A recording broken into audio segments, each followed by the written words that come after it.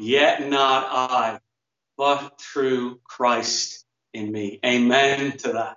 Could you get your Bibles and open them up, or your phones, or whatever it is you're using, and open it up into 1 Peter. 1 Peter chapter 1, verses 1 to 2. We are going to be going through those verses this morning. And as we think about those verses, there is this reality for Christians, and I don't know if you know this, but there is this reality for Christians, and it is this: Christians are often called various names. We're not just called Christians, we're often called various names. Now, some of those names are good names, and some of those names are bad names, and I, for one, have been called many of those names. Some of them would be Bible basher, or born agains, or holy Joes. We've been called many, many different names, and some names I can't even mention here on this camera. It wouldn't be right for me to say them in church, but Christians have been called throughout the years various different names. But what Peter wants to do this morning is tell you of another name that you are called as a Christian. He wants to encourage you this morning that you have this new name. If you have identified yourself with Jesus, you have been given a name. And that name for you should be a name that is a great encouragement in your life. When you're going through suffering and hardship and difficulty, he assigns to us as Christians this glorious and wonderful name to encourage us. And the reason I know that is because at the time he was writing was around AD 64. He was writing to a mix of Gentile Christians predominantly and Jewish Christians, and he was writing to them to encourage them as they were suffering under persecution of Roman rule under Nero. And so he wants to give them this new name at the very beginning of this letter so as to encourage them. Listen to what this name is. 1 Peter 1 verse 1 says this: Peter, an apostle of Jesus Christ, to those who are elect exiles of the dispersion in Pontus, Galatia, Cappadocia, Asia, and Bithynia, according to the foreknowledge of God the Father, in the sanctification of the Spirit, for obedience to Jesus Christ, and for the sprinkling with his blood, may grace and peace be multiplied to you. That is our new name, Christians. Our new name is elect exiles. That is if you like, the nickname that he assigns to Christians that he's writing to in this letter. And that is the nickname that is assigned to you. If you are a Christian, if you are a believer in Jesus, you are called an elect exile. That's your nickname, if you like. Now, there's kind of two questions that you ask. Whenever you hear a nickname, there are two questions that you ask of the nickname. The first is, what does it mean? And the second is, how did you get it? What does it mean? What's the meaning behind the name? And how did you get the name? What's the story behind the name? And so what I want us to do this morning is look at those two questions. What does the name mean, and how did we get it? What does the name elect exiles mean, and how did we get it? First, we must look at, what does this name elect exiles mean? And it means two things. First, it means we are chosen. We are the chosen ones of God. That is what elect means, that we are chosen by God. And that is such a glorious thing to know. You see, he was writing to Christians, giving them this title, not so that they would debate it for eternity, what did elect mean, or so that they would feel an imposition upon their will. No, he was writing it to them to encourage them. You are a chosen people of God.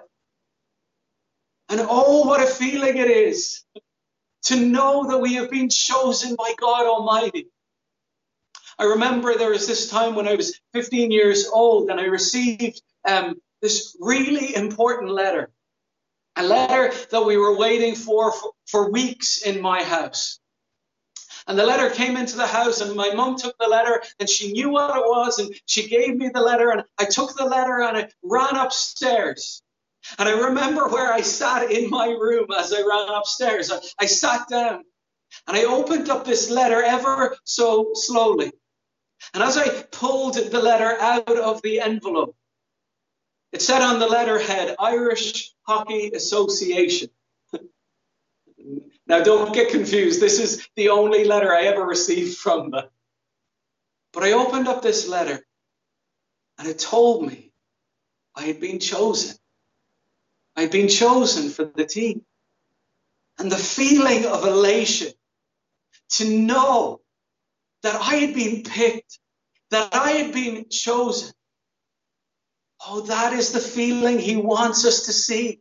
He wants us to get. As we open up this letter, that is the feeling he wants us to have.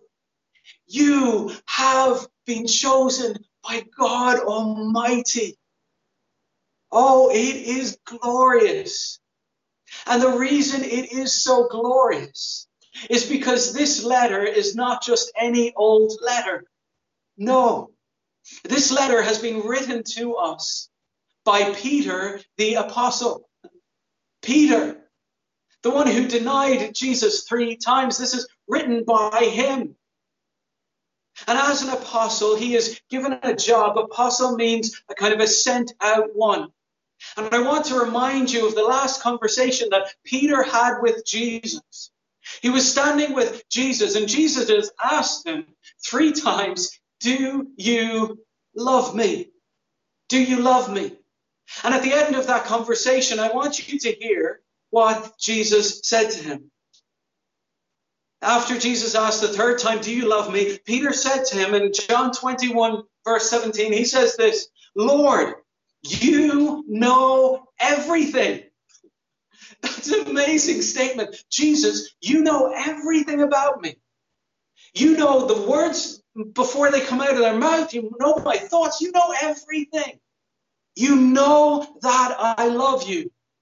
And then Jesus said these words to him. Feed my sheep. You see, this is no ordinary letter. It's no ordinary letter. What Peter is doing in this letter is what? He is feeding the sheep. He is doing what he has been sent out to do. And oh, he is feeding the sheep with the most wonderful food there is for the soul, to know that we have been chosen by God Almighty. What a feeling that is, to know that we have been chosen by him, called out by him to be his children. And that is to be an encouragement for God's people. That is to be an encouragement for both you and me. To be elect, to be chosen. We don't really deserve it, do we? We don't. And as you look at the history of God's people, when you see this idea of the fact that they were elect, that they were chosen, this is the reality for all God's people throughout the generations. They were a chosen people. You look at Noah, you begin with Noah and you say, why was Noah chosen out of all of the world? And you might say, well, because everybody else was bad and he was good. No, he was favored by God. And after the flood, you know what happened? The world still went downhill. Why? Because he and his family were there. In fact, after the flood, he gets drunk and naked. Why was he chosen? God's grace. And then Abraham, you think of Abraham, there he was wandering and strolling around in Ur of the Chaldeans. He wasn't looking for God. And yet God found him. And he brought him and he said, I'm going to give you this land and I'm going to use you to bless all the nations. And you look at Abraham's life and you think, this is a guy who lied about who his wife was and left her for dead and slept with his servant. Yet he was chosen by God's grace. And you could go on and on. You look at Jacob, the deceiver who deceived his brother of his birthright and of his blessing. And yet God chooses him and not Esau. This is the grace of God in their lives. And you wonder, why them? And then those people, they turned into a nation. The nation is Israel. And when you think about Israel, you just think about this small little kind of, in the time anyway, this nothing nation in between all these superpowers. And you say, why?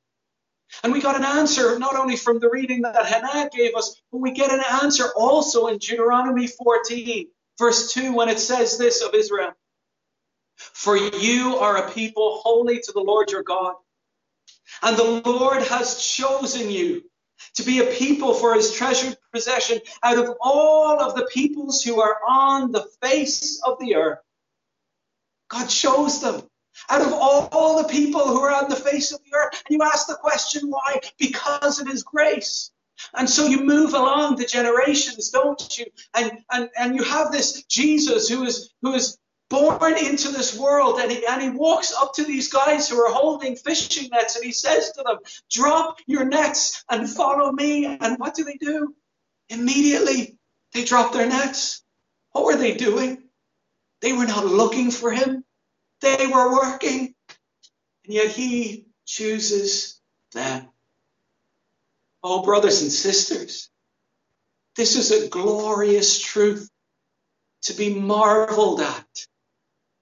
That he has chosen us. We are his elect. If you think about that, move on through the generations. And here we stand with Facebook and a phone. You need to know this morning, you have been chosen by God. If you are his, he's chosen you. Do you remember? Do you remember when you were saved? Were you looking for him? Or did he find you? He found you, because that's Jesus' job. He came to seek and to save the lost. And that's what he did with you. He sought you and he found you and he saved you. All glory to him. So that's what this name means. It means elect exiles, means we are chosen, but it also means that we are strangers, exiles, elect exiles. And this term exiles was a term that was given to God's people also in the past. In 722 BC, the Assyrians came and took over God's people and brought them out of the land.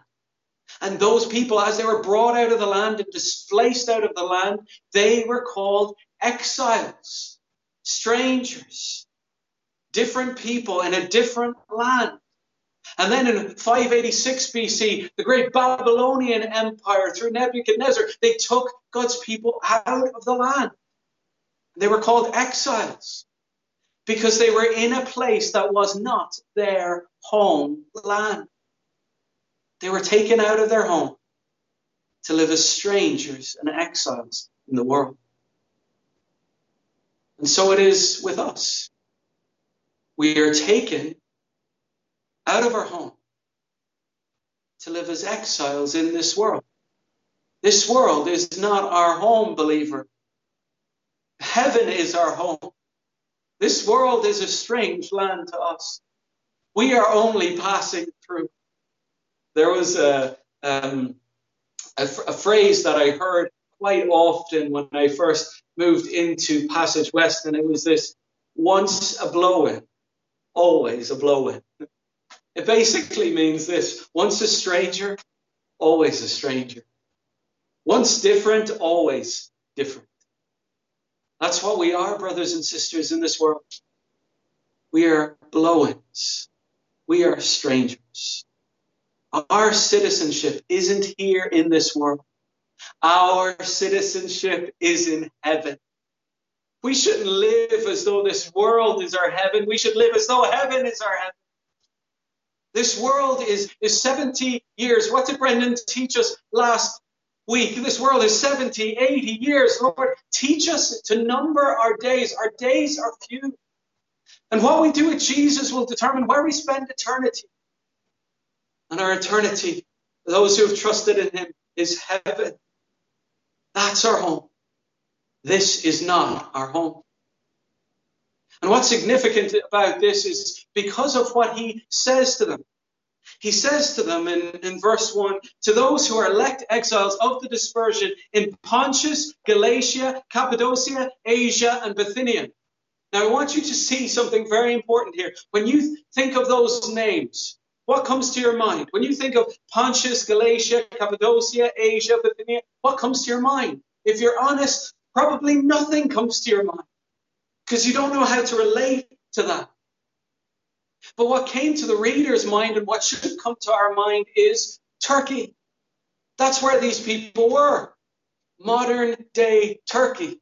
They didn't call it Turkey, they called it Asia Minor. But there is something we learn from that, just a little side note, something we learn about that. If you're not used to the scripture, and if you're new coming here this morning, there's something you need to know about the Bible. Often people say that the Bible is just myth and fairy tale. But what you see here is this was written by a real person, Peter, to real people who lived in a real place, Turkey, and they had real problems, trouble and persecution. That's the first thing you can see, just a little side note for us. But the second thing that he is saying to them in saying this is, yes, you are in Pontus, you are in Galatia, you are in Cappadocia, you are in Asia, you are in Bithynia. But though you are in those places, they're not your home. They're not your home. You're strangers and exiles in this world. This is not your home, brothers and sisters. So wherever you find yourself watching this right now, wherever you find yourself, whether you are in Passage West, or in Douglas, or in Carrigaline, or in Rochestown, or in England, or in Spain, or in France, wherever you're watching this right now, wherever you are in, that place you are in is not your home. We are but strangers passing through. Brothers and sisters, let us not live as though this world was our home. It is not our home. So that's what this name means. Elect exiles. It means we are chosen, and it means we are strangers. But where did the name come from? How did we get the name elect exiles? What's the story behind the name? This is glorious. We got the name from God the Father, in God the Spirit, and for God the Son. We got this name from God. We got it from God. We didn't get it from ourselves. And when I say God, I mean God the Father, God the Spirit, and God the Son. I mean God in three persons, blessed Trinity. That's what I mean when I mean God. Oh, people say we worship the same God. Every religion worships the same God. No. We worship God in three persons, blessed Trinity. And we see the work of the Trinity in our lives in this name that has been given to us. Firstly, we get this name by God the Father. Look at verse 2. According to the foreknowledge of God the Father. This is how we got this name. We got this name according to the foreknowledge of God the Father. And what you need to know, this word knowledge means exactly that. He knows you. We're strangers in this world. And sometimes it feels like we've walked into this party, as it were, and we haven't been invited and no one knows us. As we walk into the rooms of this world, that's what it feels like. No one invited us. I don't belong here. No one knows me. Yet the truth he is saying here is, we are strangers in this world. The one who created this world, he knows you. And that's the important thing.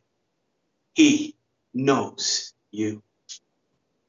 And in Hebrew thinking, this word know and knowledge is this idea of intimate knowledge, intimate covenantal knowledge of you and who you are.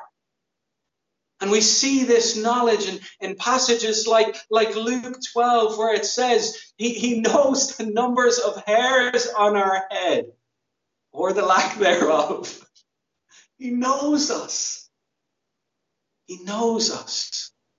If you were to go back in the scripture and do that this afternoon, go back to Psalm 139, write it down. Psalm 139, that's some of your homework. Go and read that this morning or this afternoon. And in that psalm, you will find out, just ask the question, as you read the psalm, how much does God know about me? And you will see, he knows everything. The passage tells us he knows our thoughts. He knows every word before it comes out of our mouths. And listen to this. He knows the number of our days. He knows everything about you. And that is such a precious thought, isn't it? You may not feel known. You may not feel love. You might even be married and yet not feel known. You might have family with you and yet not feel known. You might have a best friend and yet not feel known. But the truth is, God knows you. It's glorious. But it isn't just that he knows us. What does the passage say? By the foreknowledge of God. This is not just mere knowledge, it is the foreknowledge of God. And this doesn't mean that he foresaw what we would do.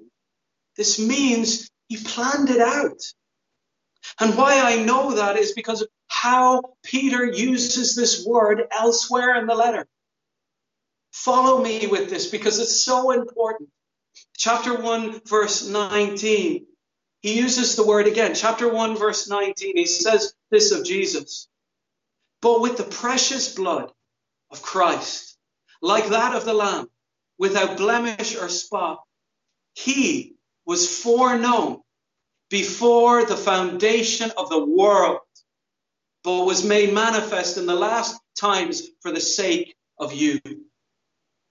What this is saying in this passage is that Christ, Jesus, was foreknown before the foundation of the world. It wasn't only that God the Father saw what Jesus would do beforehand, but God the Father foreknew, God the Father planned it and determined it before the foundation of the world. And that is how he foreknew you, before the foundation of the world. Let me share with you some scriptures that speak of this foreknowledge before the foundation of the world. You were foreknown, firstly, in the writing. In the writing. Listen to this. Revelation 13:8. All who dwell on the earth will worship him. Everyone whose name has not been written before the foundation of the world in the book of life. Everyone who has not been written, which means there are some who have been written. before the foundation of the world. Revelation 17:8. And the dwellers on the earth whose names have not been written in the book of life from the foundation of the world will marvel when they see the beast. From the foundation of the world. Do you know what that means? Our names written before the foundation of the world in the book of life. Ephesians 1 verse 4. He chose us in him before the foundation of the world, that we should be holy and blameless before him. Chosen in him before the foundation of the world. And then Matthew 25:34. Then the king will say to those on his right, come, you who are blessed by my Father, inherit the kingdom prepared for you from before the foundation of the world. He had written us down before the foundation of the world. He had chosen us before the foundation of the world. And he prepared a place for us before the foundation of the world. You are known. And that is mind-blowing. Doesn't that reality just humble you? I may not be known by anybody in this world, but my Savior knows me. My God knows me. You are foreknown by God the Father. We've been given this name. We get this name from God the Father. But we also get this name in God the Spirit. Listen to what it says, verse 2. According to the foreknowledge of God the Father in the sanctification of the Spirit. Now, next week, we are going to talk about the Spirit's work in our salvation more when we talk about what it means to be born from above or born again. But I just want us to realize this. We are elect exiles, not by our doing, but by the doing of the Holy Spirit. It is the Holy Spirit that does the sanctifying work in our lives. It is the Holy Spirit that does the cleansing work in our lives. It is the Holy Spirit that sets us apart. He, the Holy Spirit, He sets us apart, marked out for Him. I remember a conversation I had with this teenager a good few years back, actually in Passage. I was in my early 20s. He was a teenager, and we were talking about the Lord Jesus. It was about 1 o'clock in the morning, and we were chatting together back and forth. And he said to me, Shane, do you know what the problem is? I said, what? He said, the problem is I am just not holy. He was right. He was not holy. He was a sinner in need of a Savior. And in that moment, I said to him, yes, you're right. You're not holy. But let me tell you about a God who can make you such. Let me tell you about a God who can make you holy. And that is the Holy Spirit's job, to sanctify you, to set you apart, to revive you, to regenerate you, to make you born again, born from above. Oh, I can't wait for us to think more on this reality. But think of what comfort this must give God's people, to know that I am chosen by God the Father, that I am chosen in God the Holy Spirit. What must that mean for them? How must that encourage them? It must encourage them in this very great way. It must encourage them in this very great way, because they need to realize I haven't chosen myself. God has chosen me. Because you see, if you have chosen yourself, what does that mean? You can lose yourself. You have to rely on yourself. You are ever changing. But if God has chosen you, you're in safe hands. You don't have to rely on yourself. You rely on Him. And those who He chooses, He keeps by God the Father, in God the Spirit. And where else did we get this name? For God the Son. We got this name for a purpose. We got this name by God the Father, in God the Spirit, and we got it for a purpose for God the Son. That means for you as a Christian, if you have trusted in Jesus, what that means is that your life is not meaningless. Your life is not to be lived for yourself. Your life has a purpose, and that purpose is for Jesus Christ. Listen to what it says in the end of verse 2. In the sanctification of the Spirit, for obedience to Jesus Christ, and for sprinkling with his blood. There is a purpose in your calling. And there is a purpose behind your name, elect exiles. Your name gives you purpose, and that purpose is for obedience to Jesus. For obedience to Jesus. You might be confused this morning, wondering, how do I know if I'm elect? How do I know if I'm chosen? And sometimes we, as people, you think of it as this encryption code that we have to kind of crack to figure out if we are. But the simple answer is this: if you are God's chosen people, you obey Jesus. You follow Jesus. Yes, you fall and you fail, but the pattern of your life is an obedient life toward Jesus. That is the pattern. That is the direction of your life. You care about Jesus. You care about what you do in your life. You're not out in your life to please everybody else or obey everybody else. You're out in your life to please and honor Jesus. It is for obedience to him, to Jesus. And what is the first step of obedience? Well, the first step of obedience is laid out to us in Romans chapter 1, verse 5. The first step of obedience, it is called the obedience of faith. That's the phrase that Paul uses in Romans 1, verse 5. Obedience of faith. That means the first step of obedience in your life as a Christian is faith and trust in Jesus. And so if you have taken that first step of obedience, you're a follower of him because you've put your faith in him. And then your life is just a continual life of obedience. And what I have to say to you this morning is this: there may be some watching right now who haven't taken that first step of faith, first step of obedience. Maybe you are a young child just watching in with your family. Maybe you're on your own and you've never even heard of us before.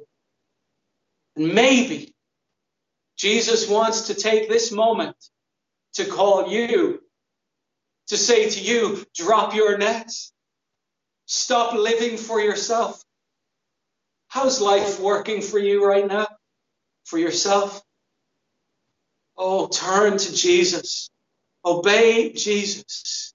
He died on the cross for the forgiveness of your sins, that you wouldn't have to have the punishment of your sins. But he bore it on the cross. He rose again and ascended to the right of the hand of the Father, and he rules and reigns as a king over our lives. If you want Jesus to be your king, trust in him. Take the first step of obedience. That's why we are given this name as Christians, for obedience to Jesus Christ. But that obedience goes hand in hand with the next phrase. For, it says, sprinkling with his blood. For the sprinkling with his blood. And so what you've got is obedience on the one hand and cleansing on the other hand. And that is so important for us as Christians to remember, that there's obedience and there's cleansing. Here's why we need to know that. Because we're so concerned about the outside, our outside reality, the outside of who we are. We're so concerned about the outside. And I'll tell you, we're people who know that reality right now in our lives. The outward cleansing. What are we told to do? Every day and every second almost. Wash your hands. Cleanse your hands, right? Every shop has a sanitizer. We press that button and loads of it splashes out on our hands. We're told to clean and sanitize our hands. We're so conscious with everything that is outside of us. All that is outside of us, we wear masks. Cleanliness is part of the life right now. Except what we need to be concerned with primarily is not the outward, but the inward reality. And the inward reality is our sin. And we need cleansing. And the only way we can be cleansed is this, by the sprinkling of his blood. The blood of the Lamb is how you will be cleansed. And here's why you need the cleansing. Because the picture that he is giving here, stay with me here, this is so important. The picture that he gives here goes all the way back to Exodus chapter 24. You see, in Exodus chapter 20 to 24, we've got this giving of the law. You may know it commonly as the Ten Commandments. It starts off with the Ten Commandments or the 10 words. Well, actually, it begins with this. It begins with God saying, I have saved you by my grace. I've delivered you out of Egypt. And then he gives them the 10 commands or the 10 words. And following that, he gives them an additional something like 600-ish commands.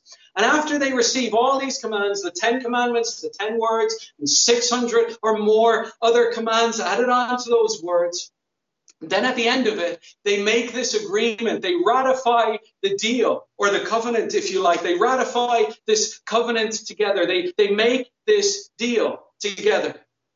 And as they make this deal together and ratify it together, here's what they say. They actually say it twice. They're given all these commands, more than 600 commands.